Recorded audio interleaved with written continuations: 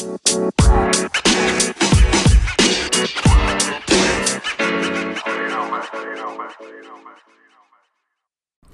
this is William Jackson. Welcome to my quest to teach digital evangelism. I want to welcome you back again for another episode. I am going to begin another season. Let's call this season 2. And season 1 started last year in April. Seeing as a whole year has passed and there has been so much going on in relation to COVID and global warming, social issues, parenting, relationship, marriage, a whole slew of things that have been going on locally, nationally, internationally, in politics and wars and rumors of wars. It's just so much that one person cannot cover it on their own. And even our news media have issues about covering what is going on in the world in digital snippets. Sometimes I call it digital eye candy or ear candy because they touch on particular points and particular issues that covers a broad spectrum of what's going on globally. And unless you're like a 24-hour news channel, like some of the news channels are, I'm not going to say any because I'm not trying to sponsor any. It would be nice if they sponsored me, but I'm not sponsoring any. But if anybody's out there listening to my quest to teach digital evangelism and you're interested in sponsoring this podcast, I would be more than happy to sit down and talk with you to make sure that our faith, first of all, aligns together. Our goals of providing quality content are aligned together, and that we are sharing the Word of God, the truth, in a meaningful and productive way that draws people near to want to learn more. So it is such a blessing to be here before you again today. And I wanted to cover youth leadership. When do we begin and where do we begin? This is going to be a two-part episode for the podcast because it's very important that, as a teacher of 33 years, I'm noticing more and more that youth, teens, and young adults lack this leadership quality that in what I call the old days, they were taught by their parents and their grandparents. But unfortunately, with the change of the dynamics of the parental structure, the changes that affect families, socioeconomic, educational, political, religious, spiritual, all those have an effect on how youth, teens, and young adults are taught leadership skills. And I've been in many situations and circumstances where talking to kids about the importance of value of leadership. And one of the things to start out is, what the heck is leadership? What actually is leadership? And why it's important. I like to share with them that leadership is the ability to be a good follower first, that you follow those people that are more knowledgeable and mature in a particular area than you are. Now, they can be knowledgeable, but if they're not mature enough to accept that leadership responsibility, excuse me, then that creates an issue. Because too many times we have leaders that just want to be called leaders and they don't do jack. They don't do anything except want the title. That's like wanting to be called a prime minister or a president or a CEO, a CFO, or what other eloquent title, but you don't want to do the work that it demands to earn that title or even promote and help other people. So leadership, first of all, we need to make sure we define that and understand it. And I'm not talking about a textbook definition of leadership. I'm talking about who we can look up to and look at, who is the quintessential leader. And as a member of the body of Christ, we look at Christ first. He was the ultimate leader. He was the ultimate teacher. He was the ultimate rabbi. He was the ultimate minister. He was the ultimate everything in the way he led, in the way he taught, in the way he was a role model. He went to the Lord for guidance. He went to the Lord for direction. He understood his purpose. And as many of us, through our lives, we are challenged with what the heck is our purpose? And sometimes our purpose is right there in front of us. Sometimes our purpose is looking us dead in the face, but we are so self-centered or so selfish we don't recognize it. Because we don't want to live in our purpose. We don't want to walk in our purpose. We want to do what we want to do, when we want to do it, how we want to do it, and that's not how leaders are. So we must, first of all, our youth, teens, and young adults need to be taught leadership skills to prepare them for the future. And, some people may get mad at me about this, but our young people in church, our young people in ministry, we need to make sure we offer them more leadership opportunities to be the leaders that the Church of Christ ministries need. Because if we don't set standards for them and set guidelines for them and learning opportunities, they're going to walk away and they're going to go other places. And statistically, more and more young people are leaving the Church of Christ, are leaving Christianity because they do not see the vision of them being involved and engaged and participating and being leaders in leadership roles in ministry. And if our kids do not see, and I say kids because I'm old enough to say that, if our youth do not see that they are valuable and their skills, talents, and abilities and growing talents are not seen as valuable, they're going to walk away and go someplace else. So the common sense strategy is to bring our young people in ministry into ministry, but provide them opportunities to learn skills and talents that build their leadership abilities. Whether it's speaking in church on a consistent basis, not just on special days like Easter or Thanksgiving or Christmas, but on a consistent level.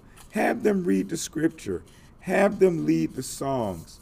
Have them read something pertinent and important about the service that day. Have them read the bulletin. Have them read the calendar, because they have to be prepared. They have to practice to do that. And it's a shame that, we talk about leadership, we talk about grooming our young ladies and young men in leadership, but we fall short sometimes in that. And I say young ladies too, because it's past time that our young ladies are allowed to participate more as leaders in the ministry in the Church of Christ. And the reason I say that, when we read through scripture, we see how ladies are involved, how ladies paved the way for men to be involved in ministry, how women supported the ministers or the ministerial direction that the church was going, how during challenging times and trying times and stressful times that women played a key and pivotal role. So we have to give them their props. We have to make sure that they are included and involved. We're not talking about letting women take over the church. We're not talking about changing doctrine. We're not talking about, but in Scripture, women participated in ministry, and we must have avenues in place for them to do that. So our youth, teens, and young adults need to be young men and young women need to be taught leadership skills to prepare them for the future. Two, our parents, especially our mothers, need to be recognized as good and excellent role models. Mothers are preparing their children for the future. And children do not recognize that until later in life. And I have to attest to that in my life, because I didn't see how my grandmother and my mother were grooming me to be a leader, how they were grooming me to be involved in my community the way I am, ingrained in me the necessary skills of humility and humbleness. And, sometimes, I have to readjust my thinking that the things that I am doing, the accomplishments I have, are not just based on who I am, what my name is, and what I'm doing, but they're based on the blessings from God that put me in these situations and circumstances. So it's important that we make sure our mothers are prepared, not necessarily, but importantly financially, but with resources to guide their children in the direction that they need to go. Particularly mothers that are working one or two jobs, particularly maybe mothers and even grandmothers that are working one, two, or three jobs just to provide for their families. And even mothers that are not working, they need access to educational and ministerial resources to make sure that their families know God, know who God is, worship God in spirit and in truth, and are those pillars in the family to encourage prayer, to encourage devotion, to encourage the knowing and understanding that Christ has expectations for us. Now, when I say that, that doesn't mean that dads are not important. Dads are important too.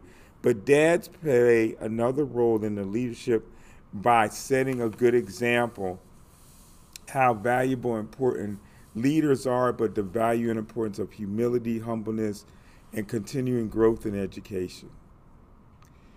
For number 3, there is a need for leaders in any profession, particularly in ministry, to mentor and help youth, teens, and young adults to grow. The best way to do that is collaboration and cooperation.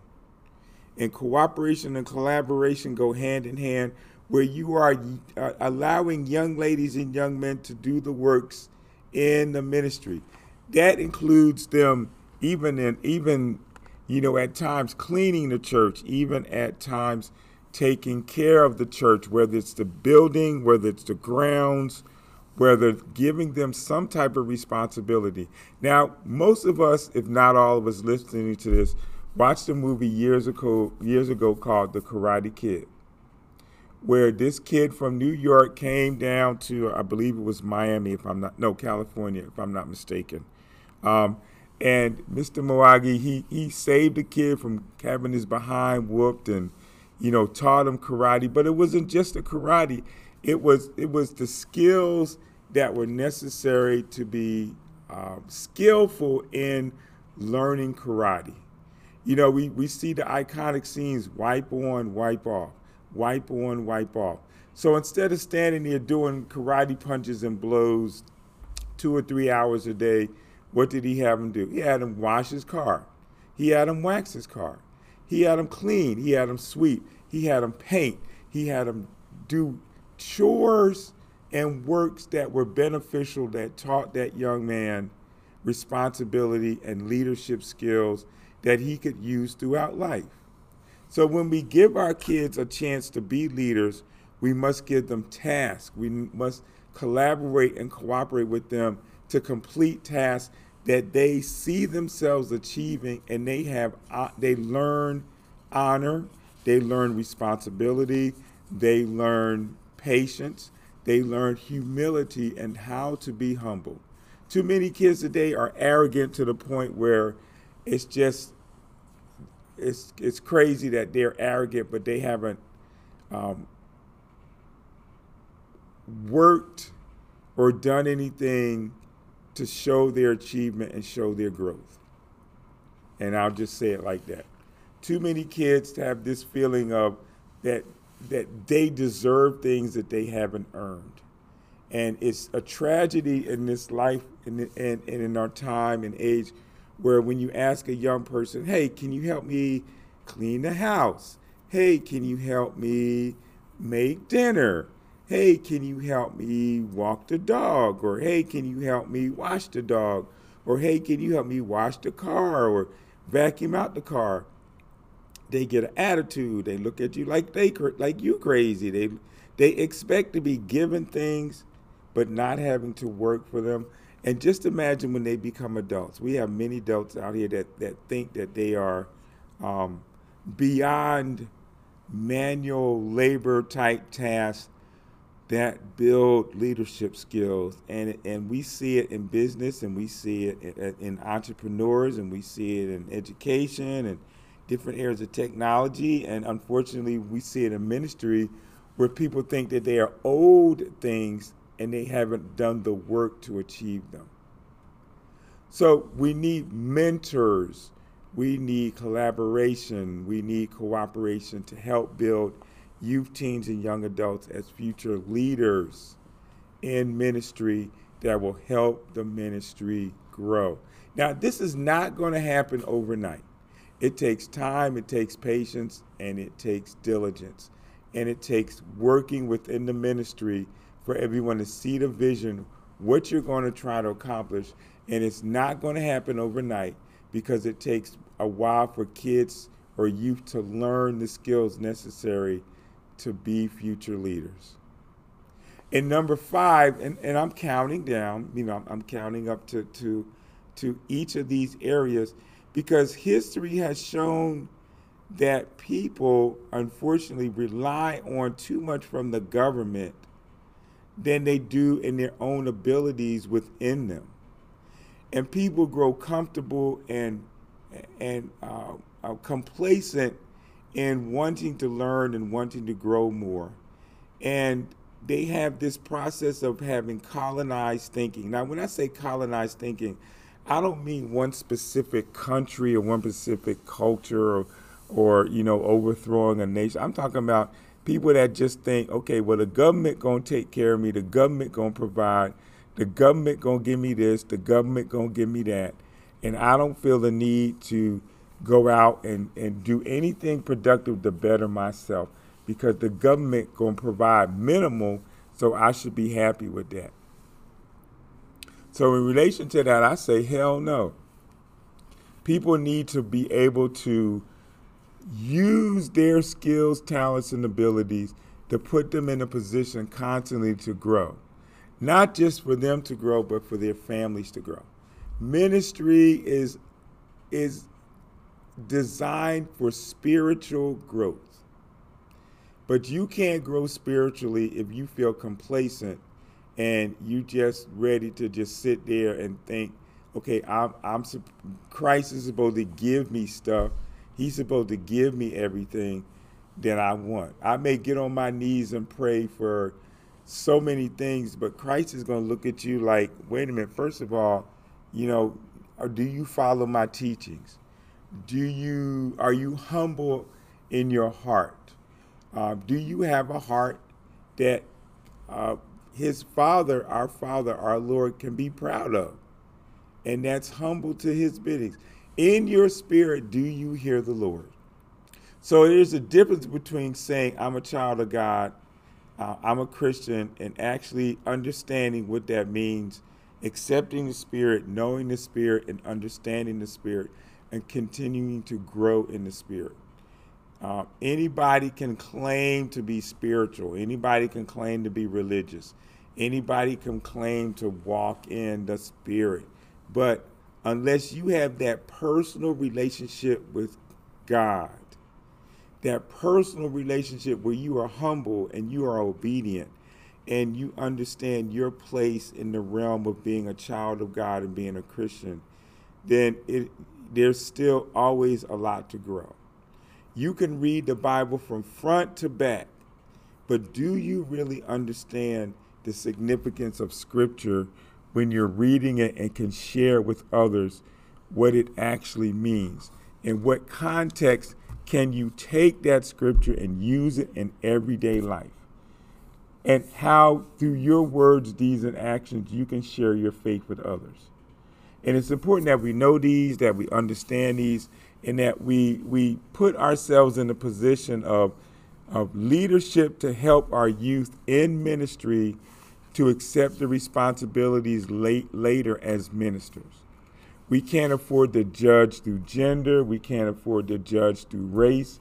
We can't afford to judge through lifestyle. We can't afford to judge through the traditions of the church or what we think personally needs to happen in the church. What does Scripture say? What does the Bible say?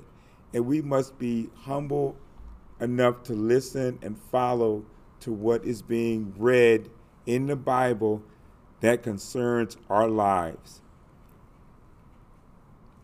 There is a lot to being a leader, not just telling people what to do, but being accountable, being responsible, particularly if you're wrong, being able to make decisions, left, right, up, down, forward, and back. People want to know, make a decision. Can you make a decision outside of the realms of your personal edification and your personal elevation? It's all about Christ. It's all about his mission, his vision, to save souls, to keep souls saved, and to build the kingdom of God. So we're going to stop right there. We did number 5, and it was really important. It was really wonderful. And we have several more to go. And I hope this allows you to have a discussion within your family, within a Bible study, within a collaboration or cooperation with others. And I just want to say, as a member of the body of Christ at San Jose Church of Christ, it has been such a blessing to learn from the ministers and the leaders at San Jose and other churches of Christ that I have studied at, Northside Church of Christ with Brother Al and Brother Charlie, where my wife and I fellowship at San Jose with my brothers Roger and Joel and a few others that I always say iron sharpens iron. So the more that I learn from these men and even some of these women in the church, it makes me a better leader, a better follower, a better parent, a better teacher of the word, and putting myself on the back burner and putting Christ first before me in everything. So thank you for listening. God bless you and your families. And remember, we have changed the structure of My Quest to Teach Digital Ministry to Tuesdays. At one time I was working very hard to go Tuesdays and Thursdays. As we say, as a sports term, we going hard. But I don't want to go hard and diminish the quality of the content. I want to go hard and increase the quality. So thank you very much for listening, and God bless you and your family. And each Tuesday, I will be posting new content continuously on a regular basis because the Lord has moved me to do this. It's a blessing that my wife has given me the blue mic. I appreciate that and the encouragement that she has provided and those in the community. So looking forward to posting more content each Tuesday. Today is Monday, April 11th. So this will be posted on Tuesday, April 12th. So what's left in April? Well, we have the 12th, the 12th, the 19th, and the 26th. What better opportunity than to start off on a good foot in April, where I started in 2021, and going further and going forward in April 2022. Amen, amen, amen. God bless, and looking forward to sharing more content with you soon. We're not done with this. We have a few more areas to go in talking about leadership. God bless.